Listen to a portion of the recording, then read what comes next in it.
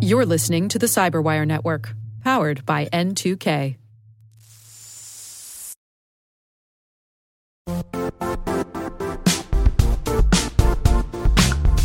The IT world used to be simpler. You only had to secure and manage environments that you controlled. Then came new technologies and new ways to work. Now, employees, apps, and networks are everywhere. This means poor visibility, security gaps, and added risk. That's why Cloudflare created the first-ever connectivity cloud. Visit cloudflare.com to protect your business everywhere you do business.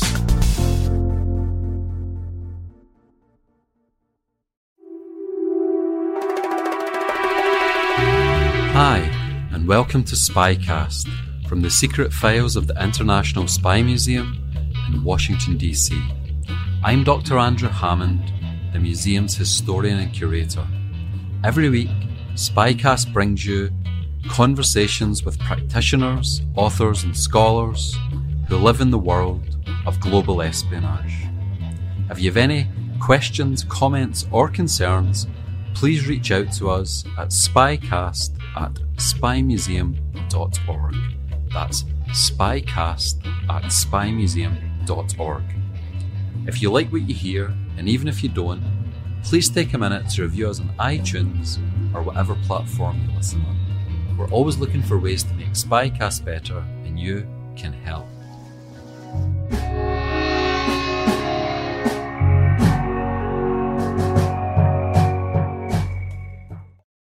Well, I'm delighted to be speaking to you today, Nicole. I read your book, and I don't give this one up easily. I thought it was fantastic. You know, books, of course, are across the whole spectrum, and some of them are someone just trying to leverage an affiliation with not too much going on behind it. But you have reported the hell out of this topic. Oh my gosh, thank you so much. Thank you. And you write with verve and flair, so I just enjoyed it from start to finish. But I wondered if you could just tell our readers a little bit more about it. What's your book all about? So, I cover cybersecurity at the New York Times, and 7 years ago, the Times got access to a trove of the Snowden documents on behalf of The Guardian. And I was pulled into that project, and it was interesting because they had a lot of specifications around how we were able to access those documents and a lot of constrictions on what we were able to do with them and what we would report from them. And I was pulled in and assigned a story on how far has the NSA come in cracking digital encryption. And so I spent about 3 months just going through these documents, which if you've seen some of them, they don't have a whole lot of context to them. They were a lot of PowerPoint slides and internal wiki documents at the NSA and the GCHQ. And I ended up doing a story which laid out all the ways that the GCHQ and NSA claim to have cracked encryption. But what really stood out to me was all the ways that they were able to work around it by essentially hacking into all the various platforms that we rely on for communication and things like Windows, Microsoft Windows, that makes its way into critical infrastructure. We use Windows to read the speed at which rotors are spinning at nuclear plants. We use Windows to access the controls at an oil rig hundreds of miles offshore. So what struck me in seeing all of these access points that the NSA had was, how did they get into these systems? And one thing that had always interested me on my beat was these murmurs of a market specifically for governments, where governments would pay hackers for holes to get into these systems. And those holes are called 0 days. And I wanted to know how many of these backdoors that the NSA has came from this market. How are they procuring them? How do they decide which holes to patch and which to use for spying? How, who are they paying? Are these foreign hackers? Are these American hackers? And also there just seemed to be this almost moral hazard to this practice because we're all using the same technology that they were poking holes in and using for stealth and for espionage. So how do they decide, okay, we're going to let this hole in Microsoft Windows ride so we can spy on Iran or potentially access Iran's rotors that spin their nuclear centrifuges, which is what they did in a major attack, was use those holes to basically dismantle some of those centrifuges. So when do they use those holes for those kind of programs and operations? And when do they say, you know what, this technology is used in hospitals, it's used in railways, it's used by our economy, and we really need to see to it that this gets patched. And so that commenced this journey I've been on for the last 7 years to really get to the bottom of those programs and the market in particular, and try to understand who came up with this idea to do this. What are sort of the levers that help make these decisions? And also have these programs and this market spread abroad, and how could they potentially come back to bite us? So that was the impetus for the book. And I tried to tell this story starting with me working in the Snowden documents and then going on this journey in a really character-driven way to meet the people who played such an integral role in these programs and in the market. There's a good bit at the beginning of the book where you're talking about working with a grumpy Scotsman from The Guardian. Yes, and I have to say, I loved The Guardian. I loved Ewan and James Ball, who we worked with, and we were actually shoved into a closet together. And this was sort of funny and probably useful to your listeners. But when The Guardian came to us with the Snowden documents, one of the rules they had was don't bring any new devices into the room. And that part I understood because of what I'd been covering for the last few years. But the funny thing, which I did not know at the time, was they mandated that we work in a room that didn't have windows, because as they put it, someone could shoot a laser at the window and listen to everything we were saying. So this presented its own challenge at the New York Times, because if you've ever walked by the New York Times building in Manhattan, you would know that it's all windows. And it was designed by Renzo Piano, the architect, to be this model for full transparency. So every room in the building is windows.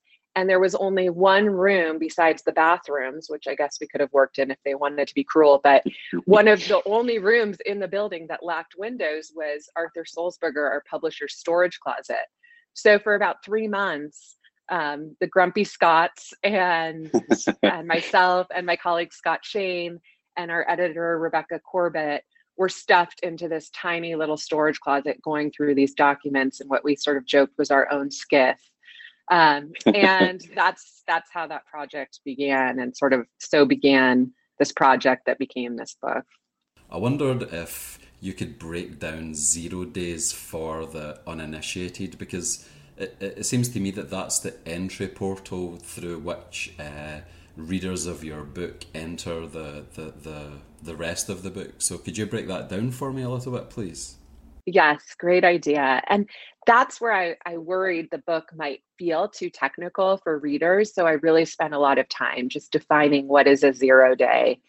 So a 0 day is essentially just a vulnerability in software. It could be a hole in your iOS software that makes your phone crash, or it could be something that a skilled hacker could use to essentially weaponize to the point where they could access your iPhone communications remotely, unbeknownst to you. So it's just a vulnerability in the code. Sometimes we describe it as like a mistake the engineer made when they were coding. And these bugs and holes get into our software all the time. And that's why we're constantly getting nagged to run our software updates on our phones, because a lot of those software updates patch the bugs that they find once they've rolled out this software. So that's happening all the time. But what I learned was that governments saw value in these errors in code that they could exploit to access your communications. And a 0-day is the hole itself. A 0-day exploit is the code that gets used to access or take advantage of that hole in your software for any number of reasons. Now, if you're the NSA, most of the time that's espionage. That's just the ability to spy on your phone, sort of untethered, without anyone knowing.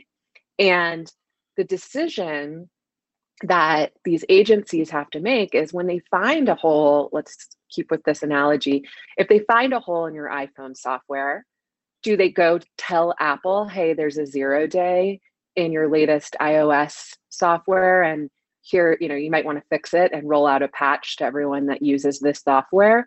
Or are we going to keep this so that we can monitor the iPhone communications of terrorists or officials in Russia or at an embassy somewhere? And so that is essentially a 0-day. It's just a hole that can be used for espionage.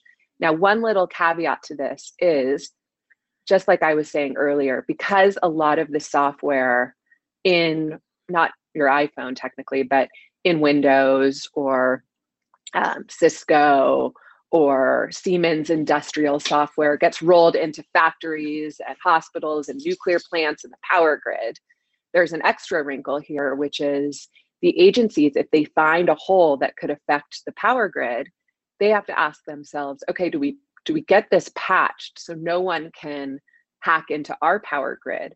Or do we keep it in the event we want to hack into Russia's power grid or Iran's power grid? And so 0 days in that sense also have huge potential for destruction. And that also became one of the things I became fixated on, which was, how do they make these decisions? How do they justify sort of stockpiling a hole in our industrial controls in systems that govern the power grid or gas pipelines that could really be used for an attack? How do they decide whether to keep those so that they could pull off their own cyber-induced attack, or decide to patch them so nothing blows back here? When I was reading that part of the book, it made me think for some reason about the episode of The Crown where the intruder gets into the Queen's bedroom. So you can have this well-defended mansion, but if one window is left open somewhere, then if you know where that window is, then you can find your way in. I don't know if you've watched The Crown. I have, and I'm blanking on the episode you're talking about, but that is a way better description than the one I just gave. That is exactly what a 0 day is. It's a window that you didn't know was unlocked that someone could use to get in. And I mean, one of the things that I found really interesting in the book was you walk through how a market develops for 0 days. Could you take our listeners a little bit on that journey? Yes. So I should stop here and say that the 0 day market is one thing that nobody involved in the 0 day market wants to talk about. I sort of describe it in the book like they describe Fight Club.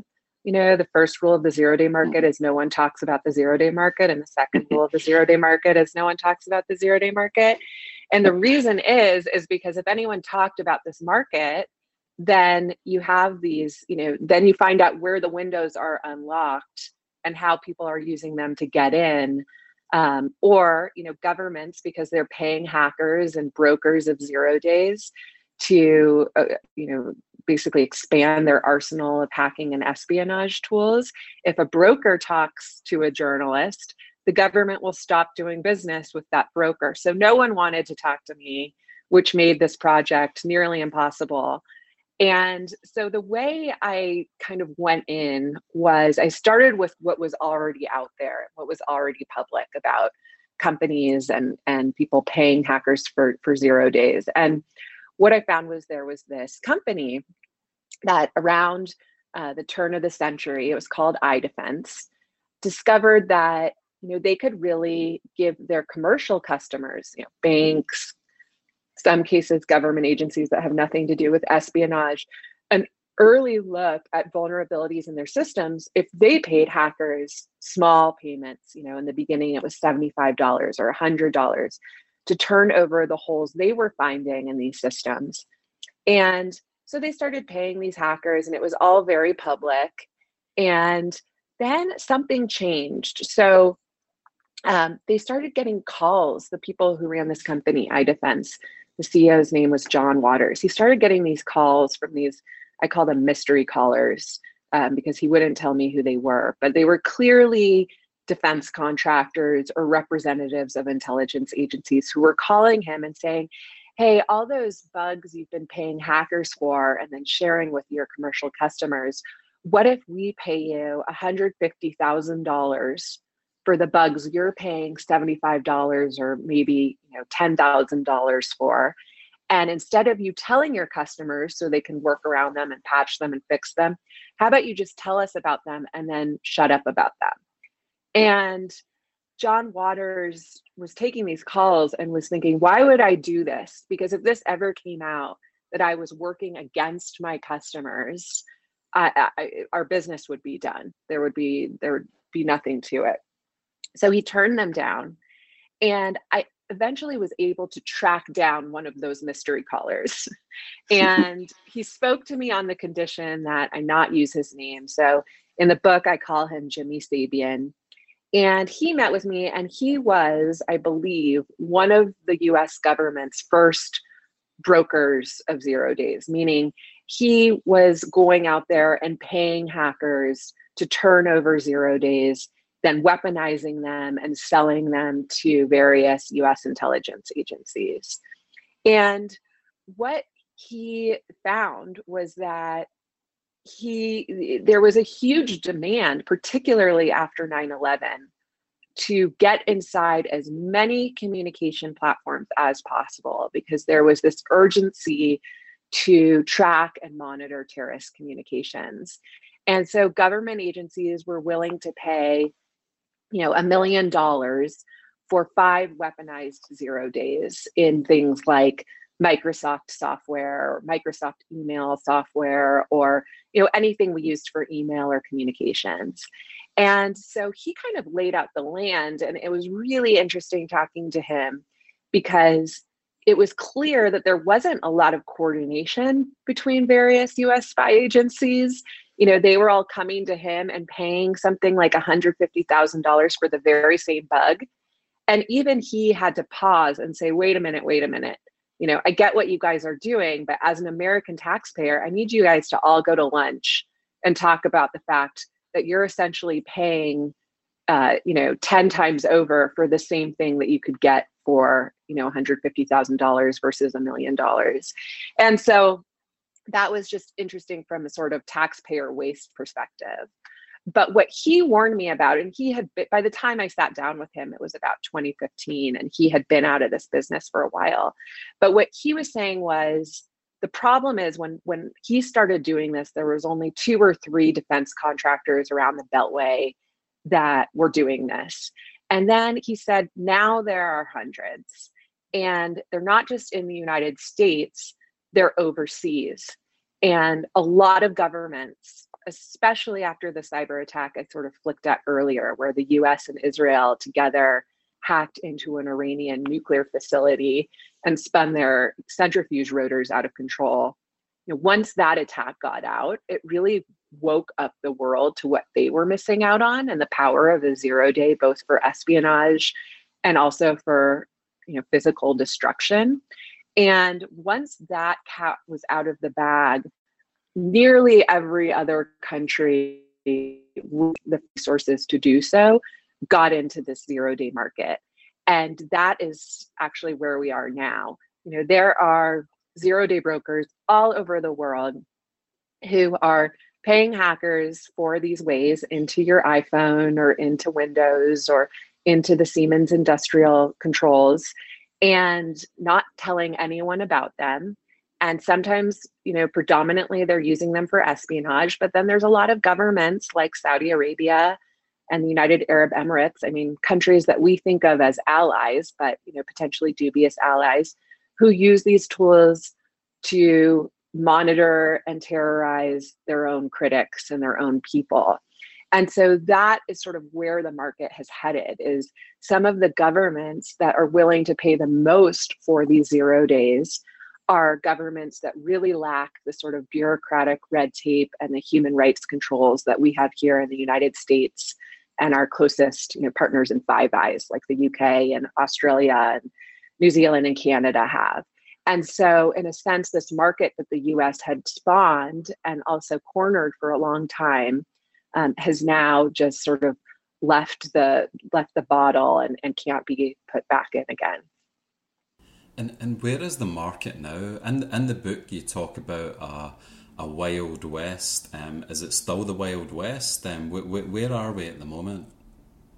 It's still very much a Wild West because, as I note in the book, this is a market where governments aren't regulators. They have no incentive to regulate because they are the biggest clients and customers.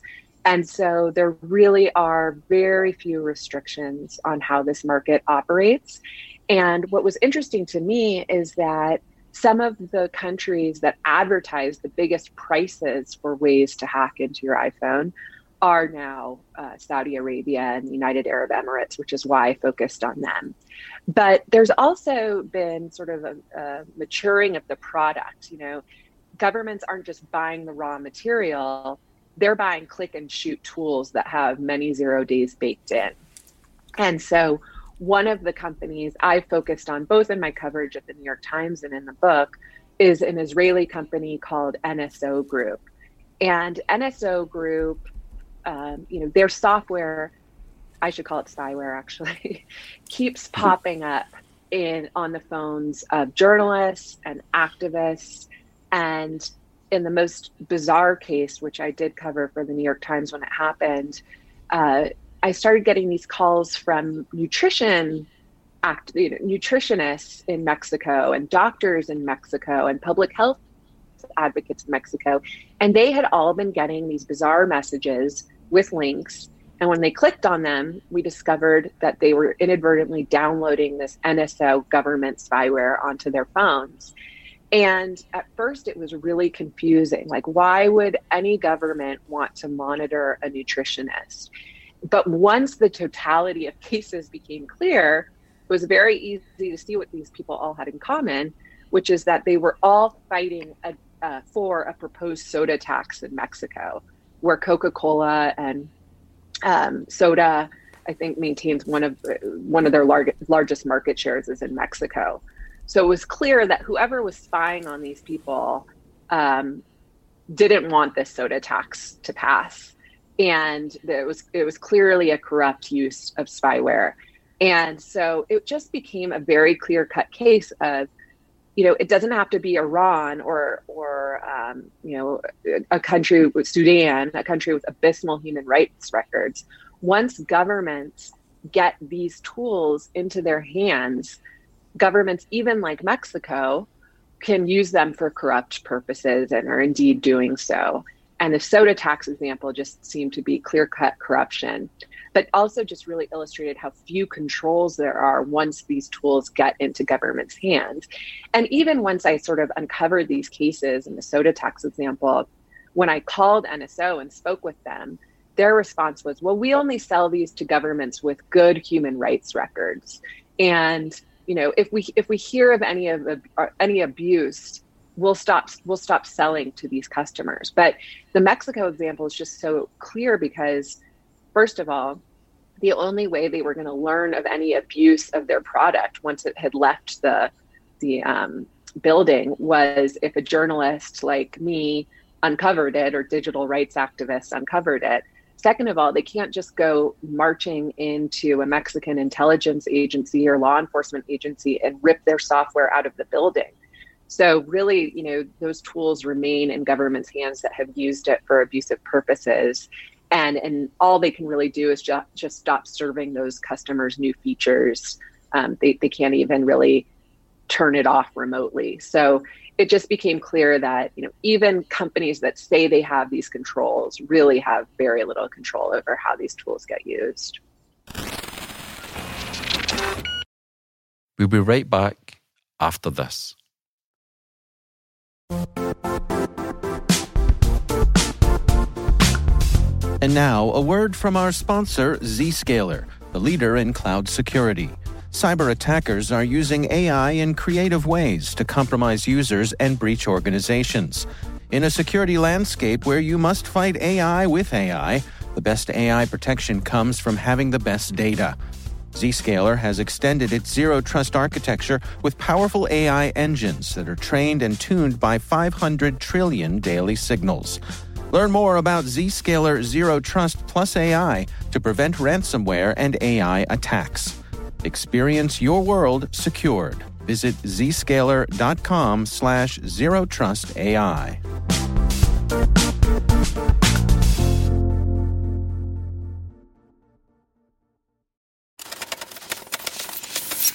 And I was wondering if you could give us another example just to bring it within the sphere of understanding for our listeners. So say A is a state, and B is the 0-day patch, and C is the outcome. Give us an idea of, like, in the market, how does that all come together? So the patch and the 0-day are two different things. The patch is the fix for the 0-day. Once a 0-day gets patched or a patch becomes available, it's no longer a 0-day. It's just a bug that, people can patch over, and it sort of loses its spy potential over time as more and more people run their software updates. But the way that it works, and it works differently in different cases, but let's just stick with the simplest example.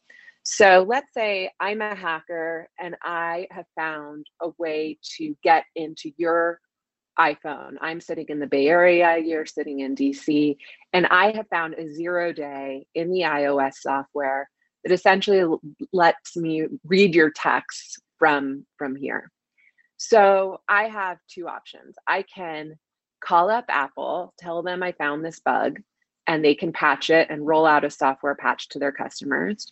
Or I could go see how much I can get for that vulnerability by selling it usually to what is now a very mature market. So there are now many 0-day brokers who actively advertise online that they'll pay as much as $2 million or $3 million for your way into the iPhone. So if I go to one of those brokers, I say, hey, I have a 0-day in iOS software that I want to sell to you. They'll usually ask me to sign an NDA that I'll never tell Apple or anyone else about that 0-day. Sometimes they have exclusivity clauses, which just means, you're only going to sell it to me. You're not going to sell it to other brokers or other governments. And then those brokers will take it and they'll sell it to governments. And they each have their own rules for who they will and will not sell to. But most of them will sell to the United States, and most of them will sell to our Western allies. And those governments will then take that 0-day, and either they'll also purchase the code to exploit it, in which case it fetches a higher price, or they'll have their team basically create the code to exploit it so that they can hack on all the iPhones they want the world over. And they'll keep that 0-day. And maybe one day someone separately says, hey, I found this bug in Apple software, and they turn it over to Apple and it gets patched. And then that 0-day that these intelligence agencies have bought, no longer works. And their 0-day has gone from a diamond into dust. And that is sort of the simplest way that this market works. But, as you can see, in that example, it has repercussions for the rest of us, because just because one guy found a 0-day in your iPhone software doesn't mean that there aren't hackers the world over who could find that same 0-day and potentially sell it to our adversaries, to cyber criminals, and it couldn't be used to monitor your iPhone communications by some cyber criminal in Eastern Europe too. So that's where the danger lies, is that it's not as if just one person can find this and that's that, and no one else will find it and use it or abuse it for more than just the espionage potential of the US government. This is all software that we all use the world over, and it's very unlikely that a bug in your iPhone wouldn't be discovered by someone else at some point. And you mentioned an NDA there. To what extent is this on a legal footing? So that's the problem, is there aren't a lot of laws that govern this, because frankly, the biggest users are governments, and they don't want to see laws that inhibit who they're able to spy on and how they're able to do it. And so, it's not just NDAs. A lot of these programs at intelligence agencies are highly classified. So there's a classification element. When I went back and met with the guy I'm calling Jimmy Sabian, it was so early on in the market that yes, there were NDAs, he said, but these programs weren't yet classified because they just weren't that mature yet. And so he felt more comfortable talking to me than other zero-day brokers were.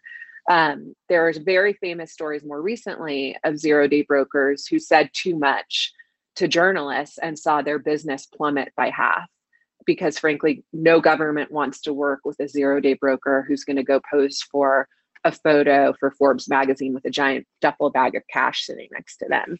And that is actually exactly what happened in that case. A very famous broker named The Gruck on Twitter, he spoke with an old colleague of mine, Andy Greenberg, then at Forbes, about the zero-day market, and posed for a photo with a giant duffel bag of cash sitting next to him, and talked about the fact that he was brokering 0 days to various governments.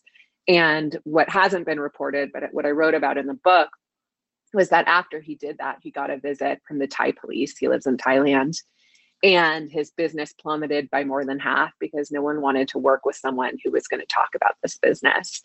And really, that seems to be the answer here, is governments aren't adding laws around these things. They're just adding more classification restrictions around these things. So long as no one knows that they're happening and no one's talking about it, then they don't actually have to address them.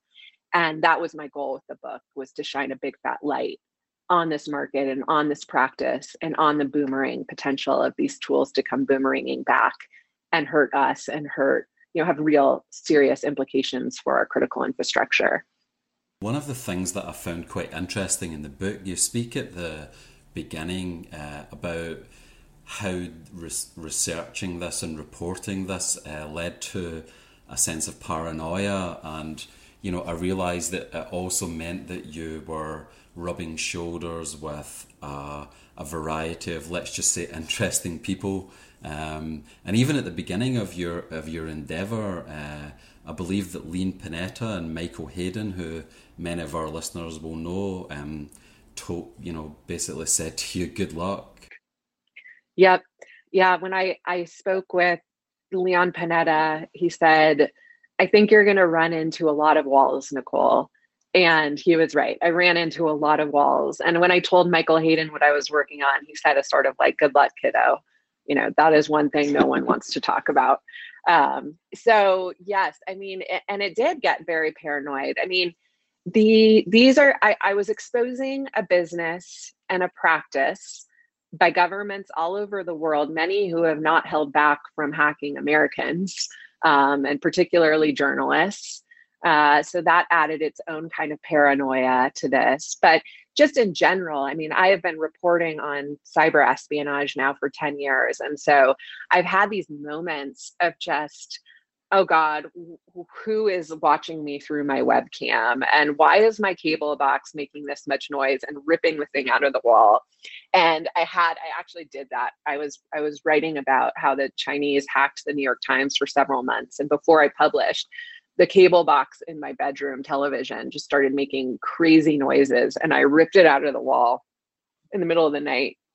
And in the morning, in broad daylight, I saw what I had done, and I just thought, my God, I have a choice here. I can either put on a tinfoil hat or I can just expect that all of my communications will eventually be monitored or made public and act accordingly. And that's sort of what I did. So through the practice of the book, when I had to go meet with someone really sensitive, I would leave all my devices at home and I would bring a pen and paper. I had this one incident I talk about in the book where I went down to Argentina to explore what the market looked like in Buenos Aires, which I'd heard murmurs about. And I had brought this burner laptop. I'd asked work to just send me the worst, crappiest laptop they had. And so they did. But even while I was there, I was so paranoid that I just used pen and paper the whole time and left the laptop in a safe. And I did come home one time and the safe was open and the laptop had been moved, but all my cash was still in the hotel room. And so it was very clear to me that I needed to be very careful about how I went protecting, source communications for me. It definitely lent itself to some serious paranoia. I think it would also be interesting to understand a little bit more about some of the agencies that are involved. What is the cast of characters like in terms of American agencies? Who's involved? Who has the main roles here? I wondered if you could just break that down for us and sketch the terrain out. Sure. So I actually learned that, the NSA for a long time didn't play in this market because they had the best hackers and cryptographers on staff. So they didn't necessarily need to go out and buy a 0-day from a hacker in Eastern Europe because they had those hackers in the building who had those capabilities. So in the beginning, it was really agencies who lacked the skill sets to break into these systems who were major players in the market. And those were some of the obvious intelligence agencies, the CIA. But then there was this whole other list of agencies, frankly, I had never even heard of that I was told played in this market. One of them was the Missile Defense Agency. I don't know if you even knew we had a Missile Defense Agency, but apparently they see a lot of potential in 0 days. And now I understand why, which is if you have a 0-day that can get you into the launch schedule for how North Korea tests its missiles, then you can potentially know when they're going to go off, and you can even get into the actual governing controls for those missile launches to make sure that there are happy accidents when they do launch. And so the Missile Defense Agency was buying 0 days, and as far as I know, they haven't stopped to get into these systems. So, and then the other category of agencies is law enforcement. So the DEA, the FBI, they have their own reasons for trying to procure 0 days because it allows them to monitor, child predators, criminals, cyber criminals, drug cartels. And so that also, 0 days are a powerful tool for them.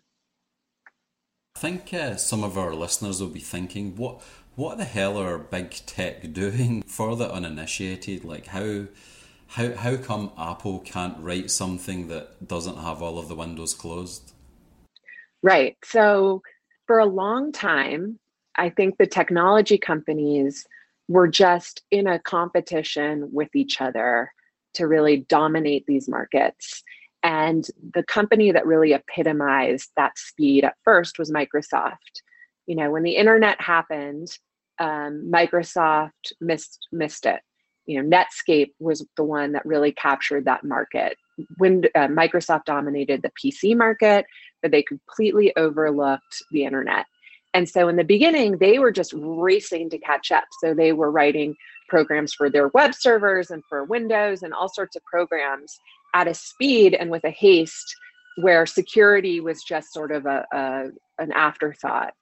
And hackers started probing these systems and trying to alert Microsoft to say, hey, wait a minute, I just used your server to get into NASA. I shouldn't be able to do this.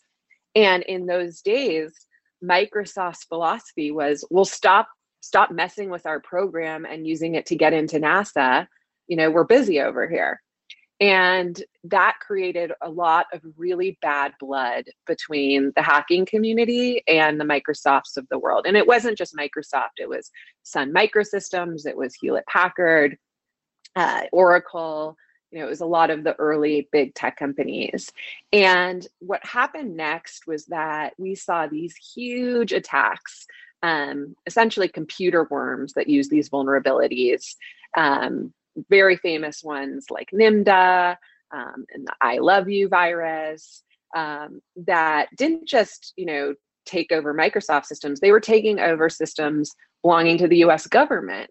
And once it became clear that this was actually a national security agency, the US government procurement offices started calling up Bill Gates and saying, hey, you better do something about your security or we're going to take our business elsewhere. And Bill Gates actually ended up writing this memo called the Open Trustworthy Computing Memo that changed the game. And in it, he said, we recognize that security has to be a major priority for Microsoft. And initially, hackers sort of dismissed it and wrote it off as a publicity stunt or a joke. But actually, inside Microsoft, they really made quite a few substantial changes. They, ripped out all their new software that they were planning on rolling out, and took a good hard look at the code, and brought what they call security by design into play, which means let's look at security while we're designing the code, not after we've already rolled it out and it has all these bugs. They even started a program by which they were creating more open communication channels with hackers who could bring these bugs to them, so that the first person these hackers were hearing back from wasn't the general counsel, but someone in the security department at Microsoft who would really work with them to fix these holes. And that really did have a major impact. And it's taken other companies sort of their own NIMDA moments to come around to this. So at Google, the big wake-up call was Aurora, which was an attack by the Chinese government on Google and Google source code and Gmail back in 2009, 2010. And that became Google's big wake-up call. So what Google did was they also made security their number one priority. Sergey Brin was an immigrant from Russia who really was concerned genuinely with human rights and surveillance. And Google's security team, I would say today, is one of the most top-notch security teams out there. And one of the things they did, in addition to improving their own security, was they rolled out what's called a bug bounty program, which was they recognized, listen, governments clearly see a monetary value in bugs in our system. We need to start providing hackers with monetary value for bringing bugs to us first before they would bring them to governments. And so they started paying hackers for bugs in their code so that they could patch them and fix them so that they couldn't be exploited for espionage or breaches or potentially something worse. And slowly other companies around Silicon Valley have really come around to this. So it's not just Google, it's Apple, which was one of the last companies to offer bounties to hackers, but they now pay bounties as well. Facebook to, most companies actually in the Silicon Valley, if they are a mature security company, or sorry, I should just say a secure company that takes their security seriously, now will pay hackers for bugs in their code. And that's not to say that they aren't still putting bugs into these codes, but it has become a lot harder for hackers to find these 0 days and exploit them in a way that can really be used for some of these click and shoot espionage tools. And from what I've heard, you used to be able to find a Microsoft 0 day in an afternoon. Now to find a really serious Microsoft 0 day, it might take you months. And so, when people do find them, they can turn them over to Microsoft and Microsoft will pay them for that bug. Or they can, develop the code to exploit it and sell it to governments. And governments will continue to pay much more for those bugs than the technology companies will, but at least it's helped level the playing field a bit. The International Spy Museum is a full 501c3 non-profit. If you want to donate to the museum, or if you're local and would like to volunteer at the museum, please visit our website at spymuseum.org for more information.